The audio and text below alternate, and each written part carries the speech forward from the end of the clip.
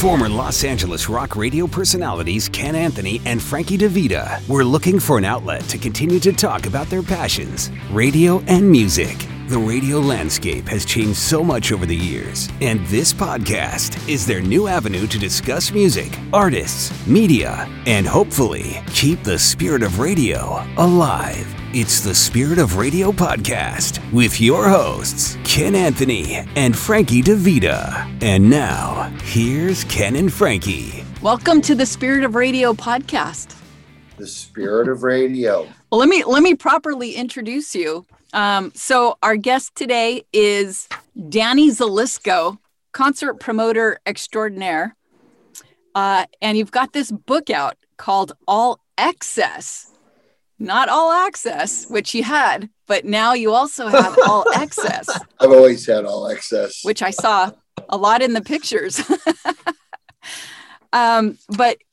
So you are a concert promoter, which is really interesting because, you know, we've interviewed people from radio, obviously, on this podcast and musicians, but this is the first time I've spoken to a concert promoter, which has so much to do with all the amazing, awesome live music experiences that we've all been a part of. So we have you and people like you to thank for all of those awesome memories. You're welcome. And you know what, Danny, we both went through the book. The photos are just incredible. Mm-hmm. You must have a scrapbook. I mean, because I mean, there's photos going back so many years. You must just collect all those things because, wow. Incredible. I've managed to keep pretty much everything that's come into my hands. There's very few things I don't have. And every now and then I find something that I don't recall seeing or that I haven't seen in years and years.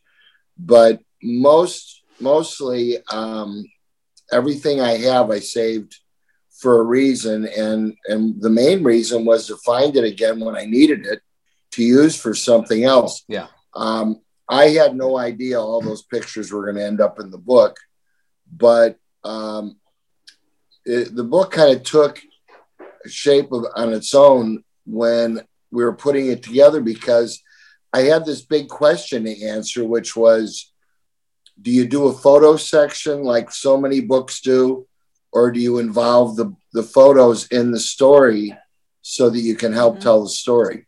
And I think, I mean, it's the dummy way out of writing and reading for me, is that I don't like to have to be turning backwards or forwards to find what somebody looks like who's a big, somebody in the book. So that one move took me a year or two to pull the trigger on. And once I pulled the trigger on, I was very happy because it allowed me to include that many more pictures. Also with the shape of the way the book is in that landscape design, rather than a typical portrait style book, it allowed me to add more pictures and to make bigger reproductions of those pictures. And it really made it easy. Well, it definitely helped tell the story. Yeah. Definitely. Yeah. So Danny, you're originally from Illinois, and what I loved about looking at the book is it started off primarily with sports. Now, obviously, you could tell by my hat, I'm a huge sports fan. And so I particularly loved all the baseball stuff at the beginning. Were you intending to go that route instead of music, or where did all that come from? I mean, that was something we do as when we're kids back then. We didn't have iPads and telephones to keep ourselves busy and babysit us like so many kids are today. It's like, a kid gets restless and the mom or dad goes, well, give them the phone, and that's what calms them down or shuts them up. Back then we had to go outside and play. And that usually meant sports or football or hockey, living in Chicago. I know when you're reading it in the context of this book, it's like, was this something that I was doing by design or whatever? Nothing was by design. This is just like you're an adult, you do things to keep yourself busy. And when you're a kid, you got to do the same thing. So my thing was collecting cards, and then we started writing letters to all these players, and we got responses. And in some cases they'd say, hey, you want a couple tickets to the game? Sure. One thing led to another. We knew these guys over the period of like 64, 65, 66, 67 in there. And then towards after the mid 60s, towards the end, the music took over, and it was just that time of life. Fortunately for us, we were there when the transition took place from Elvis and Frankie Valli to the Beatles and the Dave Clark Five and the Rolling Stones, and then to San Francisco, and then to all the English acid groups. And, it all kind of worked together in that great decade there, and then the next great decade. And oddly enough, sports didn't interest me as much anymore, and my heroes, Willie Mays and Ernie Banks, were replaced by Owsley and Timothy Leary. You know what I mean? So, and Bill Graham. So, those things, things change as you get older. And, if you think about it, back in the 60s, if a ball player would have gone to George Halas or Vince Lombardi or one of these owners of these teams with an agent back then, he would have cut his head off. So there were no sports agents back then. It wasn't like something that I thought of. Nobody thought of it. And I'm sure it occurred to actual agents, because there's always been agents for movie stars and singers and so forth, but there were never really booking agents for authors or rock stars or, doctors or chefs. And now you have them. So, listening to music or playing sports, I never really intended on getting in the business. That didn't come along really until much later. After that, when I realized I wasn't going to be a lead singer in a group, and I wanted to be in the music business, and this seemed like something that I could do. But oops, how about some money? You got to have money to do that. So I got a little bit of money to start doing it, but it wasn't enough. I realized one of the first things about doing business when you're starting a new business and somebody else is going to fund you, or even if you're going to fund yourself, you got to provide money for yourself to live, while you're working on this stuff. And I didn't have any of that. So my beginning days of doing this were numbered from the very beginning, just for that reason alone. When I was able to actually get a job where I was getting paid to book stuff, even though it wasn't very much, at least I got, the ability to work on a daily basis in the business instead of a show here or a show there, which is all I could, get at first.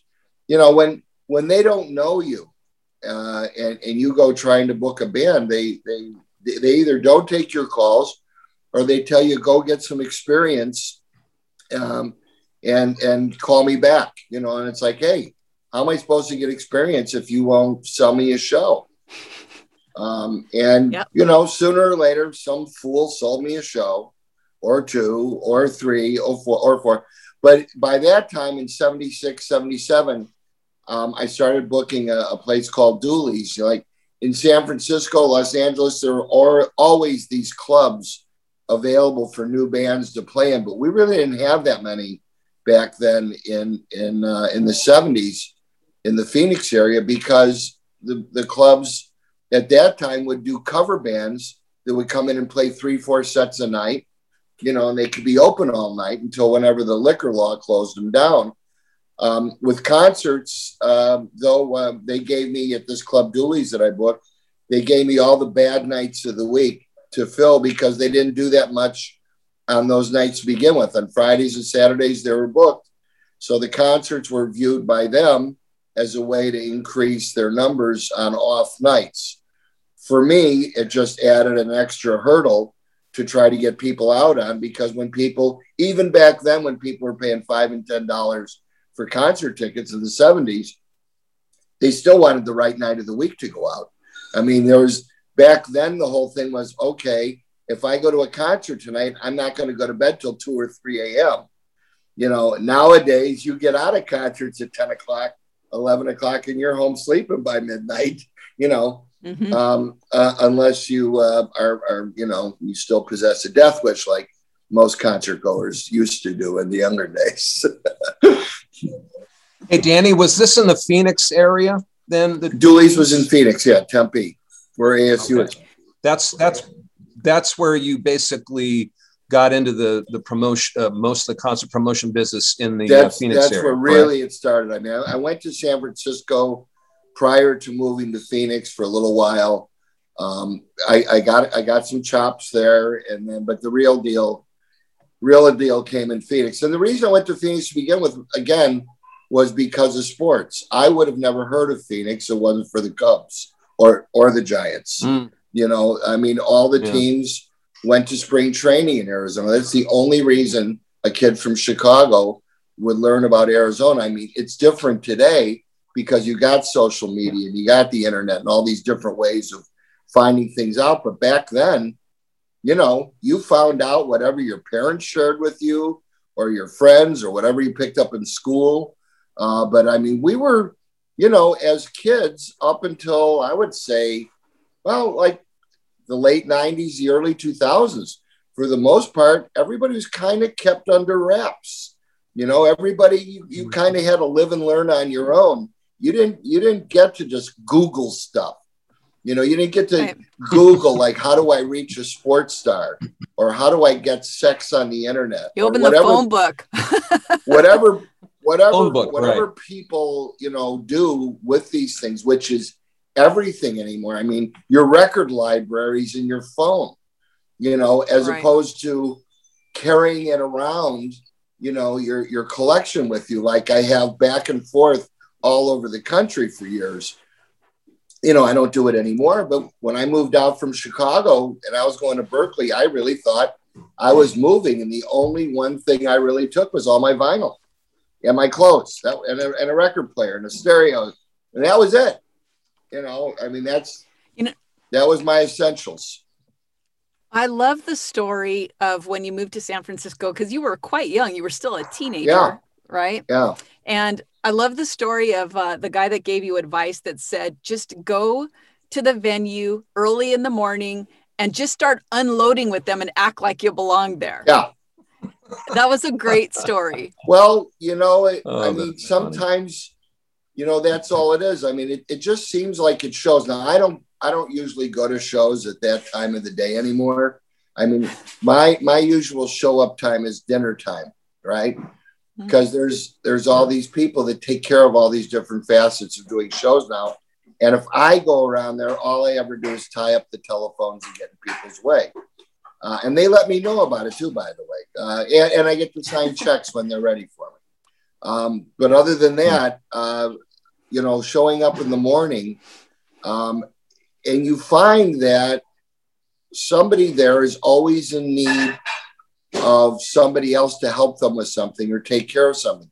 So around shows, it's never hard to be needed to go do something for somebody, or go do this or go do that, or run out there for this or go get that. And that, you know, that was kind of the gig for most of the day there, other than loading, unloading gear. And then after the show, they said, hey, if you're going to do this, you got to load back up afterwards. So after this fantastic night of a great day of working on a show and then being at the show and meeting Bill and meeting these bands and hanging out with them, I'm ready to leave. I'm just delighted afterwards. They go, hey, where do you think you're going? Get back on that truck and load up some gear. So, you know, at midnight, 1 a.m, you know, this was my indoctrination on what happens at the end of shows, because I never stay around, you know, at the end. I mean, that's what other people get paid to do, not me. Hey, Danny, when you're talking about San Francisco, obviously I'm wearing my San Francisco hat. I'm from the Bay Area. And I used to go to shows at Winterland in the 70s with the great Bill Graham. So I'm sure if you're talking about doing concert promotion, being in the Bay Area, I'm sure Bill Graham must have been part of that experience. Well, you can't go to a show or go to San Francisco, in the 70s, 80s without running into Bill somehow, whether it's his name or his face or one of his posters or one of his ads on the radio or him in a deli. You never know when you're going to find him. Yeah. I met him early on, and in fact, he tried to get me to work for him up in Denver when I first started doing this. And I would have been fun to take him up on that and go up there and do it, but he didn't offer me enough money. And, I thought he was going to offer me $400 a week. He offered me $400 a month. And, even in 1974, $400 a month isn't going to buy you too much. Right. $400 a week can get you just about anything you wanted back then. Now it's poverty level, but back then that was actually pretty good money. But was he an influence on you at any part in terms of concert promotion? Well, unfortunately, I never got to work within his ranks to learn the business or know any of that stuff. That kind of stuff I had to figure out on my own or find out somewhere else. He was instrumental for me in terms of the influence was about, putting shows together and just the whole, to me, madness or genius of putting the Grateful Dead and Miles Davis together, for example, for a concert. And it just makes so much sense. At the very beginning, when I started doing it, I booked Herbie Hancock and Weather Report. That was going to be my first show in Phoenix in April of 74. $5,500 for those two. $35 for Herbie and $2,000 for Weather Report. This is in 74, right?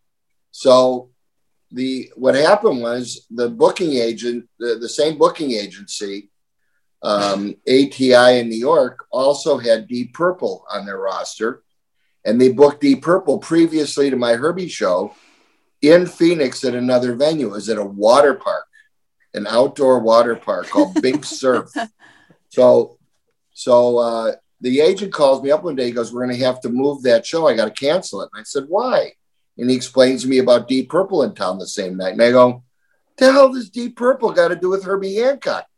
He goes, "Let me ask you a couple of questions." He goes, "Do you like Herbie Hancock?" I go, "Of course." He goes, "You listen to Deep Purple?" And I said, "Yeah." And he goes, "What radio station plays both of those groups?" KDKB, right? The station you're going to use to promote Herbie. They're going to be promoting Deep Purple the same night. I said, "So what?" He goes, "You would go to either show, wouldn't you?" I said, "Well, sure." "Well, where are you going to go if both of those guys are in town that night?" "More people are going to go see Deep Purple. It's just the way it is." He goes, and if your show doesn't do well, our act is going to come to us, Herbie, and say, "Why did you book us in the same town on the same night as Deep Purple?" Because what will happen is when things like that occur, people will figure out a reason to bust you for it if there's one there. So what they're saying is, let's take the guesswork out of it. Well, what they ended up doing in all of their wisdom was they moved the show 2.5 months later. It was June 21st. We booked the show on, as opposed to April 8th, which was the original show. I can't remember what I had for lunch yesterday, but I remember these dates like they're on my birth certificate. All right. So they moved the Herbie show, and three really bad things happened.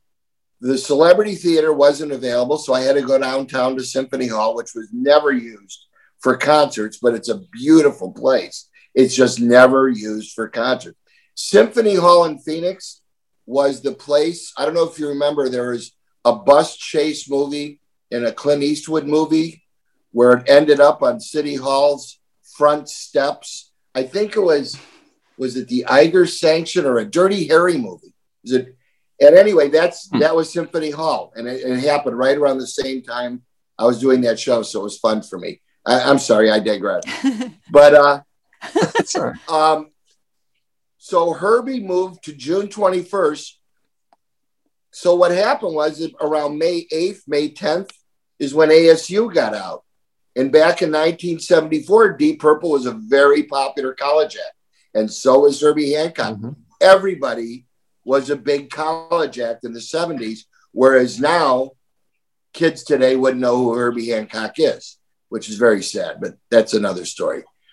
Bottom line, we ended up doing 1,700 people for Herbie out of 2,500, and I blamed the move on it because I lost Weather Report. They were booked that night. We had to move to another hall, and most importantly, it was in June when all of the transient kids that come from all over the U.S. leave Arizona and go home for the summer.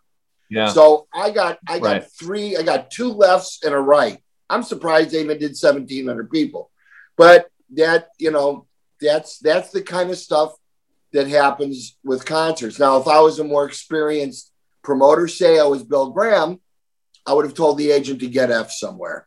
I'm not canceling the show. Go screw yourself.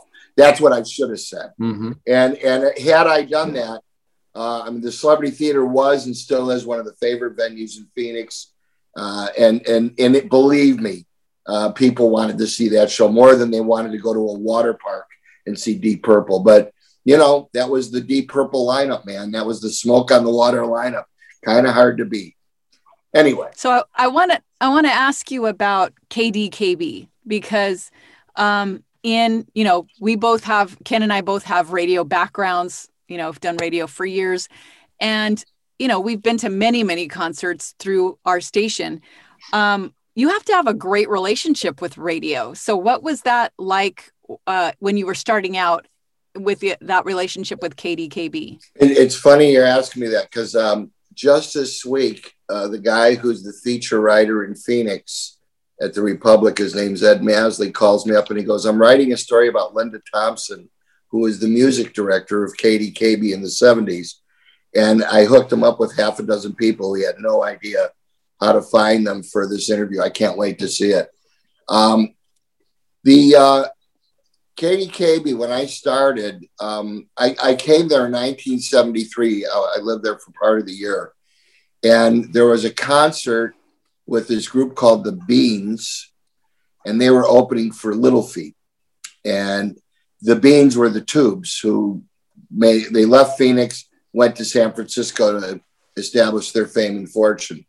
And I met everybody at that show from the radio station. And they were, in 1972, 73, these people were the top of the pops in Phoenix. Like everybody idolized these DJs. They were like these mythic figures, like they were Pink Floyd or something like that, because they carried that charisma with them by being on the radio for 3 to 5 hours a shift and playing all that music for the first time to all these people. I mean, think of the music that came out in the early to mid 70s.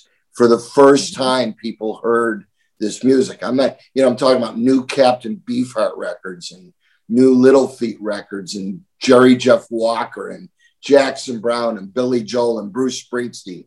ELO just came out. And so this radio station played everything necessary and relevant. So you would be just as likely to hear Miles as Marvin Gaye as you would Black Sabbath. They all. That's an incredible roster for that station. But that's what radio was always meant to be, and that's what it still should be. And these people who are running these stations should be eliminated and brought to car washes where they belong, because they have no business playing things for the public because they don't know how. That's the problem. I'm sure they're very nice people when they leave the office. In the office, none of these people know what they're doing, because if they did know what they're doing, they'd play everything that's great and popular that we, the listeners, already know about, and they don't seem to know. I mean, right. You made a point of saying that artists today just don't get heard because they are very conservative and kind of tunnel vision in what they're doing. You know, nowadays. it was always like that. I mean, and it got to the point when you think about it, and I started saying this to people, which did not endear me to real sensitive program directors, when I said, wait a minute, let's get something straight. You're going to last here a year or two at the tops. So don't come in here with all your wise guy ideas and all your attitudes and your knowledge about what you're going to do to this station in this market, which is fine right now. Why don't you just quit now and go get another job? They didn't like that. I said, you're going to wreck everything. You're going to tell these people you're going to do all this different stuff. And a year or two later, you're going to get a better offer and you're gone. And you're going to leave some other schmuck in here. So let's just do it right to begin with. And don't mess around with this, and this. Of course, that never works because program directors are always meant to change everything, even when it works. You know, for example, KDKB was the highest rated station ever in the in the history of Phoenix radio. And once the main parts of that enterprise were gone, the station slipped and, you know, it still exists, but nowhere near the same way. I mean, they had a 17 share. Wow. Every bumper sticker, every car in that town had a bumper sticker on it in the 70s. And it was amazing. But in those days, you know, we're still sort of living off of the fumes of the greatness of that time period. Even now, almost 50 years later, there's still a lot of bands that are known only because that radio station, you know, helped make them popular. And I really wish radio was deregulated so that there would be that one wise guy in every market with 100,000 watts that would be playing everything. I mean, you know, they're out there. And Danny, I wanted to tell you, you know, Frankie and I have been in radio and I've programmed stations. I programmed KLOS here in LA and stations around the country. And this would probably be this company accepted, of course. Yeah. No. What I'm saying to you is this would be a 3-hour podcast if we were to try and explain what's happened to radio. And this is kind of why we call this the spirit of radio, is because it is so different. And so we're trying to keep that spirit alive by, you know, talking to musicians, talking to people on radio. And it's great to talk to someone like you who's got this experience as a concert promoter. It is difficult to express how I feel the same way you do. And there are a lot of factors involved. But I guess that would be a conversation for another time. I had a question for you. It's a little bit off the subject, but I love the movie Spinal Tap, and I'm sure all of us do. Mm-hmm. And I particularly love the part where I'm trying to remember the character, but he's backstage and he's got the little pieces of bread and he's got the really big pieces of meat. He's the little bread. Yeah. Yes, the little bread. and I laugh so hard whenever I see that, because I can imagine that you probably had musicians that had special things that they wanted in the addendum, you know, whether it's the Van Halen, the Brown, I mean, please tell us some of those stories. They've got to be priceless. The real story to that is, you know, concert riders started out as requests that people would make when they were coming to town, like they'd call ahead, you know, because we didn't have email.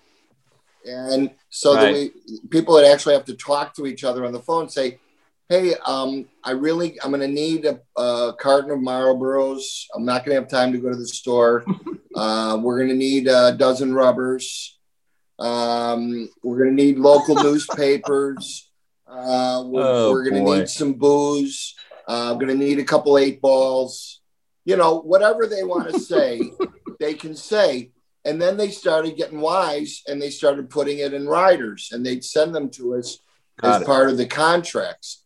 So the thing is, you got to remember, back in the beginning of all the 60s and 70s, things weren't quite as sophisticated as they are now, where now you've got Polestar and you've got computers that contain all this information about all the bands and where they performed and how many tickets they've sold, other than the, you know, charts of albums and records and things like that, airplay.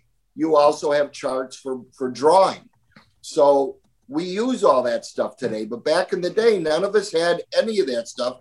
And the only way you would know how a band did in another city is if somebody called you up and told you, or you knew somebody there and you called them up and said, hey, did you go to that Emerson, Lake and Palmer show the other night? How was it? Was it received well? I mean, everything was the longhand version. I mean, like when we were kids, we had an encyclopedia. Well, it's the same kind of a thing, you know, growing up in this business. So we would have to sit on the phone with agents and go through all these expenses for the offers. Wow. And remember, I mean, especially at the beginning, I don't know what all these costs are going to be. I don't know what the typical amount of money is for stagehands or security in a building, or how much am I going to spend on catering for your show? So that's when they started developing the riders and sending them out so you could actually cost them out and make plans for how much the show is going to cost you to promote and produce. That way you could back into it with the ticket prices and go, okay, how many people is this band going to draw? And you'd have to make an educated guess based on the last time they played or based on another similar type of a group with a similar fan base. So, I mean, all this stuff goes into your mind when you're trying to make deals for shows, which, you know, I mean, every now and again, you know, I mean, there must be mistakes out there and somebody goes, all right, here comes Blues Traveler. Tickets started $3,000. Oops, decimal points. I meant 30. Oh. Hey, Danny, I got a question on that note that you're talking about right now. So we interviewed Brian Wheat from Tesla a few months back. Great guy. And he was talking about how when they were in the recording process, they'd go out for these big elaborate steak dinners, and they just thought like the labels were just kind of like doing it up for them. And then he came to find out that it was coming out of their budget. Well, is it the same way? Is that the same for the artists on the concert end? Because he was talking about the recording end. Well, no, on the concert end, like somebody like in their deal with me, we'll have a catering number. Like say for the Wilshire or the Fonda Theater or whatever in LA. Pick out 1,000 or 2,000 seat place. You're going to end up having a catering budget of about $2,000 for any typical national act for a venue that holds around 1,000, 1,500 people. In the old days, what would happen is they would show up and just start asking for all kinds of stuff. And maybe you've only sold half of your tickets, and now somebody's asking you to spend more money, and that'll flip you out as a promoter. So what ended up happening it's very simple. These days, you have to budget what's going to happen on the shows, like I just explained, and you have to come up with your ticket prices that way. And you're pretty much contractually enjoined in providing all the stuff that they ask you for. Now, they could ask you for ridiculous stuff. I remember one time year before last, one of the new bands, I can't remember their name. I got to go back and find it. But they asked for a real petting zoo. I thought this was one of the most clever, clever things ever. And they asked specifically for goats and rabbits, and I wrote them back and I said, congratulations, that's the best one I've seen in years. And you know, the reason that they send that kind of junk out is because they want to see if you actually read it. And if you don't bring that up or comment on it, chances are you haven't read it, and they know what kind of day they're going to have once they get to your city. So is that rider incorporated in the ticket price then? Because you have that rider up front? Oh, absolutely. Okay. Yeah, I mean, you make up the ticket prices overall because you're going to have a list. There's your list. It goes like this big. And, you know, you're going to have 15 grand in advertising. You're going to have a few thousand in catering. You got security for a couple grand. You got all these costs. By the time it's done for a small hall, you're looking between $25,000 and $40,000 to pay for all the costs that go on for the show. Now, let's say the band makes 50 grand. You're close to $100,000 to break even in a 2,000 seat building. So the promoter's got to make some money. So tag 15% onto that. I mean, and I won't make 15% of the gross. Believe me, it's 15% of less. But you want to get that's, and then you got to give away comp tickets to the band and to some of your guests and some radio people for promoting the show. By the time you're done, your average ticket's going to be about $60, which means your tickets go from $45 to $125. And that's why the spread is like that, because you got to, at the end of the night, I got to come up with 120 grand to pay all my bills and make a few bucks. Yeah. So on a show like that, that's why tickets are so expensive now. Well, but here's the thing also, keep this in mind. As we're growing up, a lot of the bands that we were seeing, you know, they'd go from clubs to halls to arenas to stadiums, and then they're up in stadiums, and then they fall off and they just don't remain that popular. But they're still popular to a great fan base. I mean, anybody will go around their whole career in life with 2,000 or 3,000 people a city in their back pocket that will come and see them. But the thing is, these groups, they start to enjoy those big ticket prices and especially the money that it brings them. But when their popularity fades, they go to smaller halls, and we're still happy to see them. And we're even happier. Yeah. I mean, I'm happy to pay top dollar to see the band in my favorite smaller hall. And that's where it ends up. And that's why you see some of the great names you're seeing these days for multiple nights or even one night in a smaller hall with big ticket prices, because that's where you want to see that group after all these years. You don't want to go back to the hockey arena to see them if you can avoid it. Nothing against the hockey arenas. I mean, but if they maintain that kind of popularity, you're going to keep going to the hockey arenas. You know, what's interesting about that, Danny, so it's almost like a circle. You know, when you're first starting off, you're playing smaller clubs. If you happen to get to the stadiums and the arenas, and then sometimes on the end of the career, they're going back to those type of places. But I wanted to ask this question. Obviously, with COVID the last year, I can only imagine how difficult this whole thing has been to the concert business. Yeah. Well, it's ruined a lot of people. I mean, there's a lot of people who've lost their homes. They don't have jobs anymore. I mean, fortunately for me, you know, I wasn't an idiot and blew whatever came my way over all these years. And a year later, I can take a beating for a year. Not a hell of a lot longer, I'll tell you that. I mean, but and nobody expect. What are you hearing about? What are you hearing? I know there's virtual tours, but obviously I can't imagine that's bringing in anything like what a regular live concert would be. But what are you feeling and hearing now about the possibility of things coming back? You know, they were going to have something sorted out. You know, I mean, after all, our president told us it was nothing to worry about. Asshole. You know, the bottom line to all this right now is just the obvious stuff we already know. The numbers got to go down. Again, they got to go down. People got to get vaccinated. Those numbers got to go up. And people got to quit getting sick. You know, I mean, because then it's not even a matter about mandates or rules or laws. It's how do you feel as an intelligent human being about sharing air with somebody in a place if you don't feel safe? I mean, there's no other way to say it than that. And I'm not trying to jinx anything, because I can't jinx it any worse than it's already been jinxed. Now we got to get out of this jinx. And I mean, I got my shots.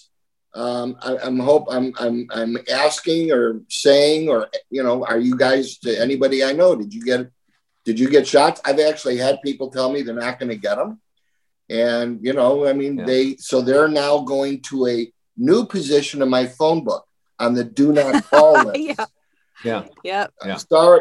Yeah, I just got my second about a week ago, and I feel, you know, that should be something. I mean, it's a personal decision for some people, but I think it's the right decision. At least it is for me.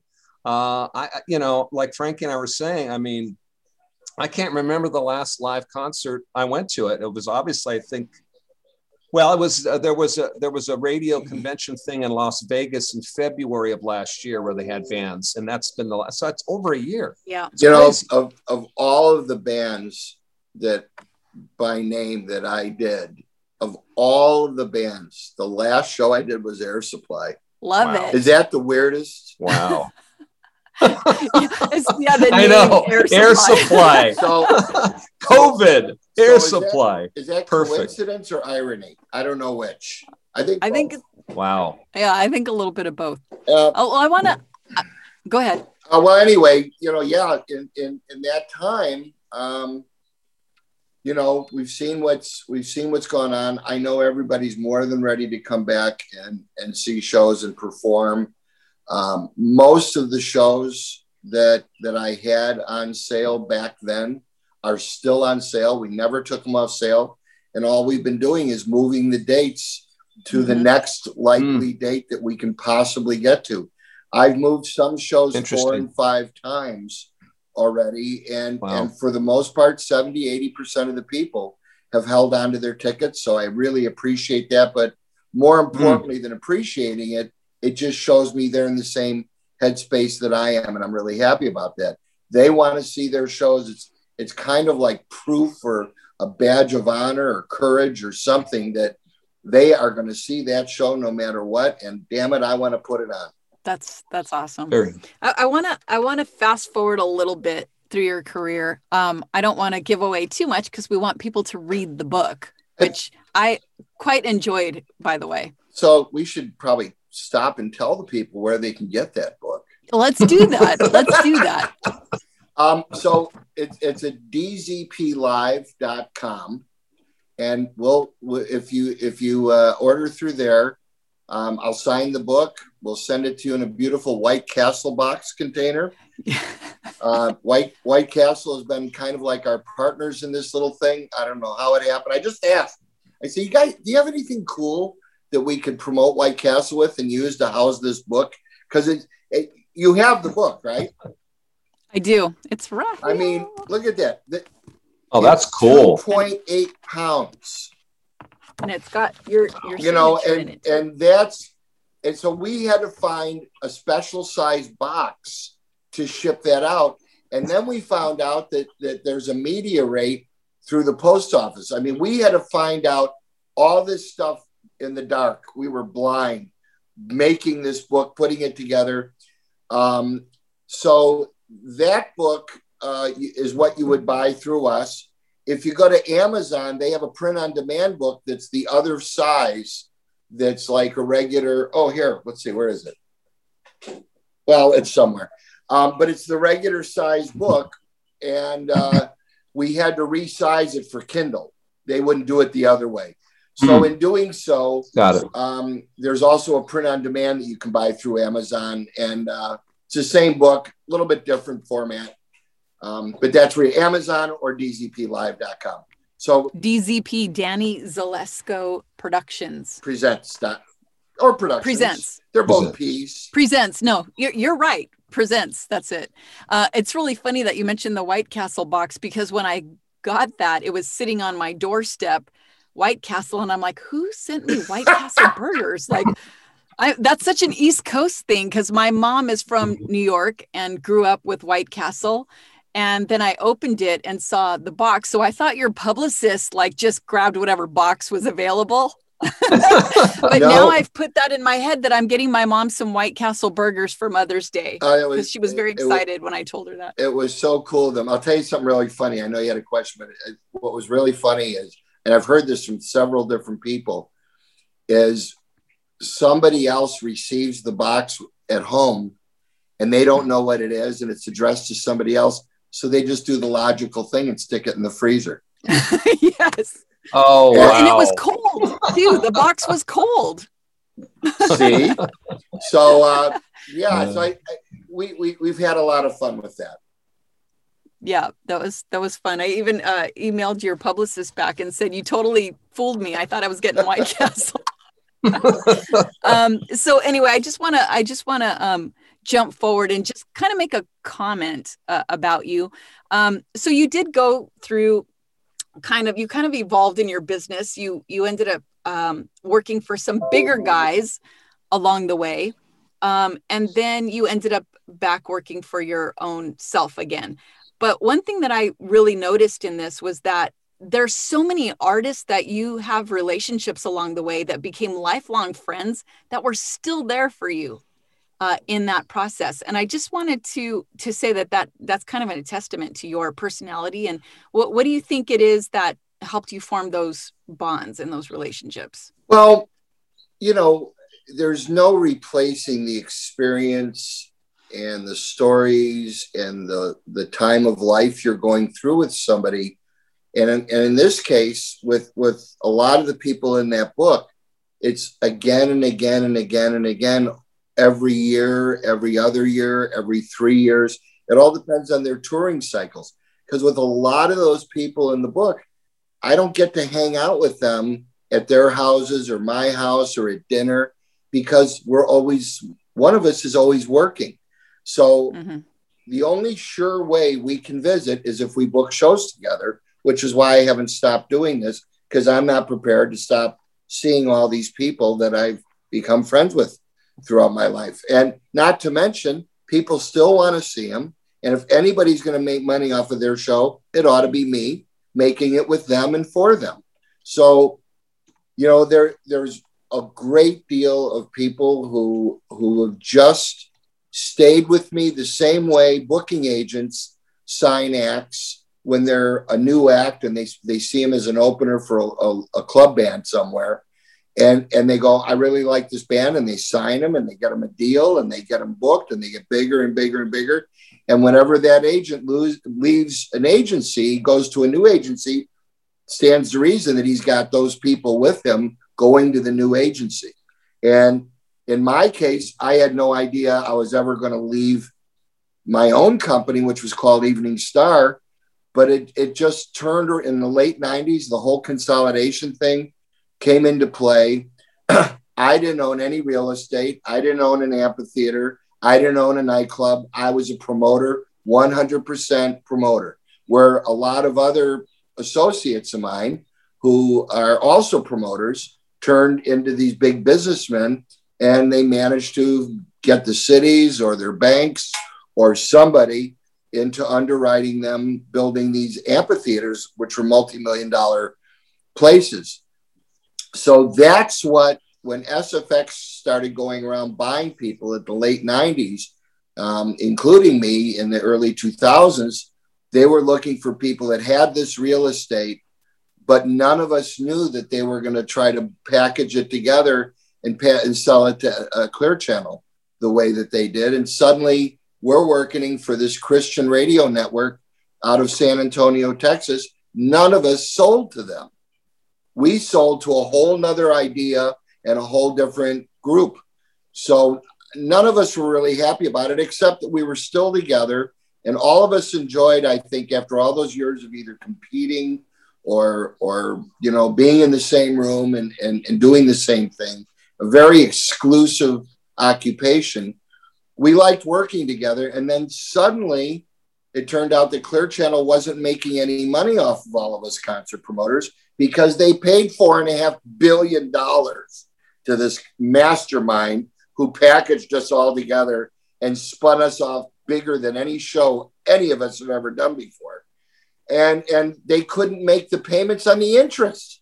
It was $2 billion. What was it? I mean, what's 5% of $4.5 billion? A lot. It's over $200 million a year in interest. So even those deep pockets of all those radio stations that they have and TV stations, it couldn't pay for the loss. So that's when they figured out how to get rid of us. And that's how Live Nation was born. So after 5 years with them, look, they out of nowhere, out of nothing, they have done nothing less than a phenomenal job. They're a huge company on Wall Street, and they take care of concerts all over the planet. There's a lot of great people that work for them, friends of mine, but I'm just not one of them anymore. And it's like I needed to get off of that treadmill, and I did. And, you know, in the meantime, I helped those people get credible because I was with them. And it's kind of difficult for me to leave there and say, oh, they're a bunch of jerks. Don't work for them anymore.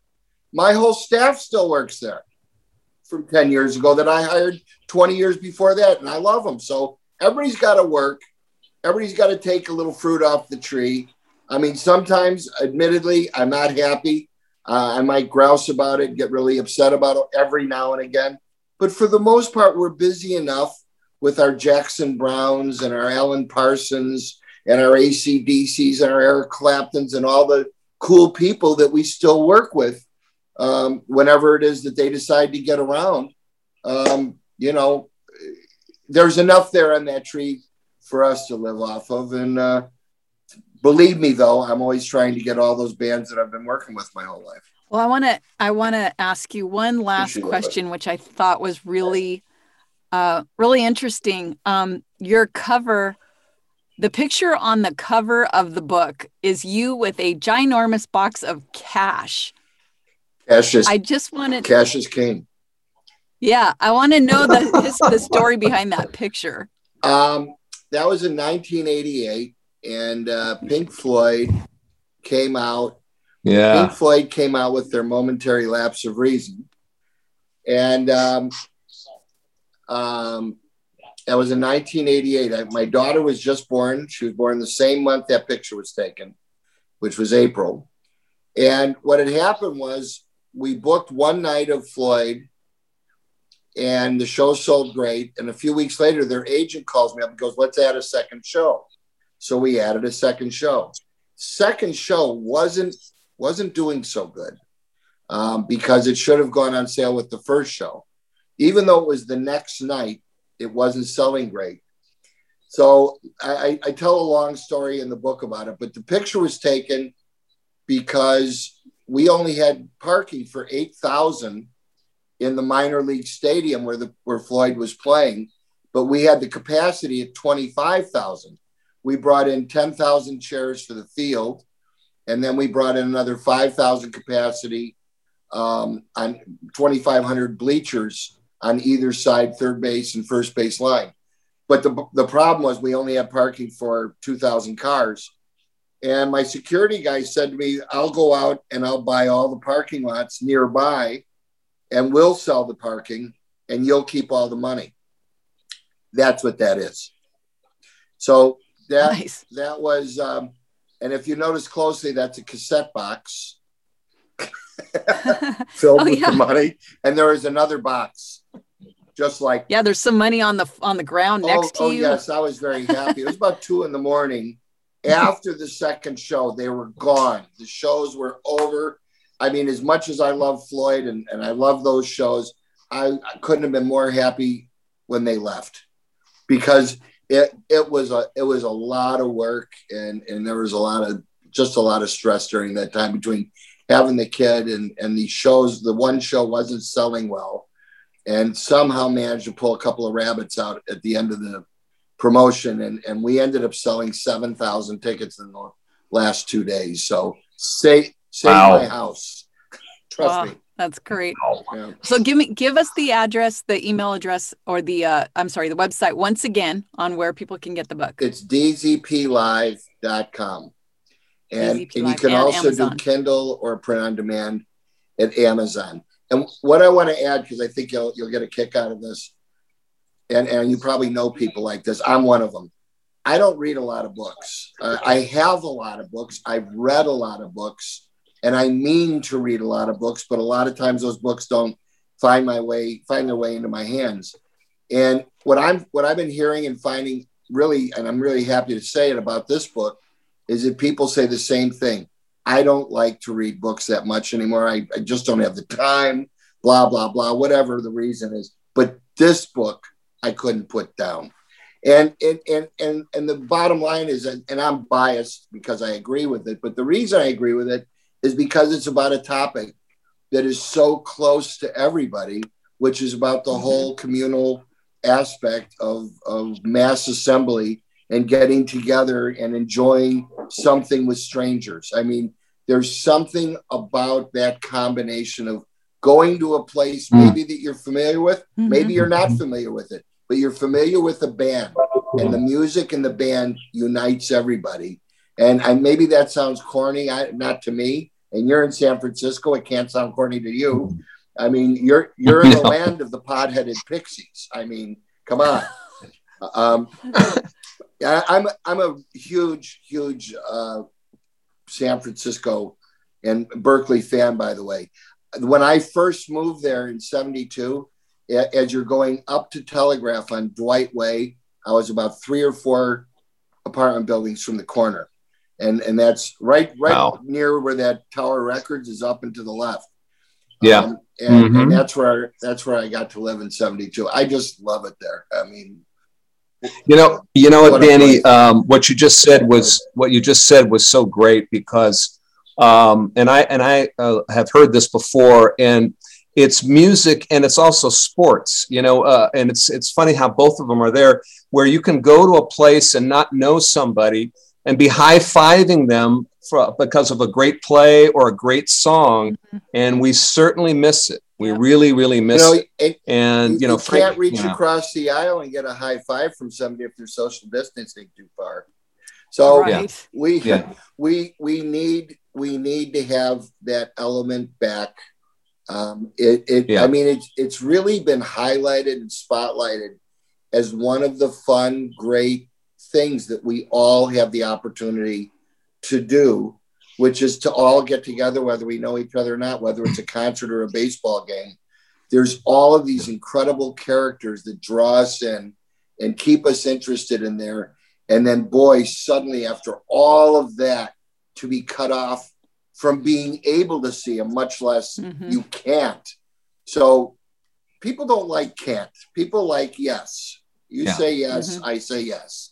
Let's go do something. And I think it's going to happen soon. I think you're going to start seeing things loosen up this summer, and by this fall, I really hope we're back in high gear. But I don't think we're completely out of the woods yet. Don't take it from me. Listen to the real experts and the scientists, and they'll tell you, I think, the same thing. I've been hearing them say that it's looking good. We're looking ahead, but we don't need this to turn around on us again and mess us up again, because the letdown, I think, is just so hard to take. This has been a long year. I know it's been for everybody, and we gotta get back to doing it and doing it really right. And the music will get us through it. Well, thank you so much for coming on the Spirit of Radio podcast. It's been a real pleasure. I agree with the people who have told you that this was a good read. You're a good storyteller. And the pictures are just amazing. And that's why I actually think you need to get the book, because the pictures won't do the pictures justice, having like the electronic version. So we really appreciate you coming on, Danny. Thank you, Danny. I'm really happy to meet you guys, and look forward to hearing our broadcast and sharing with all of our peeps, and keep it up. Yeah. Keep it up. And just for people listening to this podcast, everybody that you love in rock music, blues, heavy metal, like everybody's in this book.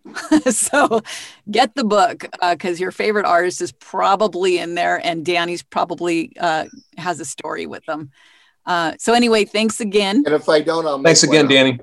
There you go. This is the Spirit of... On that note, I'm Frankie DiVita. I'm Ken Anthony. This is the Spirit of Radio podcast. You can reach us at thespiritofradiopodcast@gmail.com. You can also find us on Facebook and Instagram. Danny Zelisko, thank you guys. so much. Frankie, what else do you say at the end, Frankie? Keep the faith. Thanks for joining us on the Spirit of Radio podcast. We'll have another episode coming soon. Please feel free to like, share, or comment. You can reach Ken and Frankie at the Spirit of Radio podcast at gmail.com. The Spirit of Radio podcast, keeping the spirit of radio alive.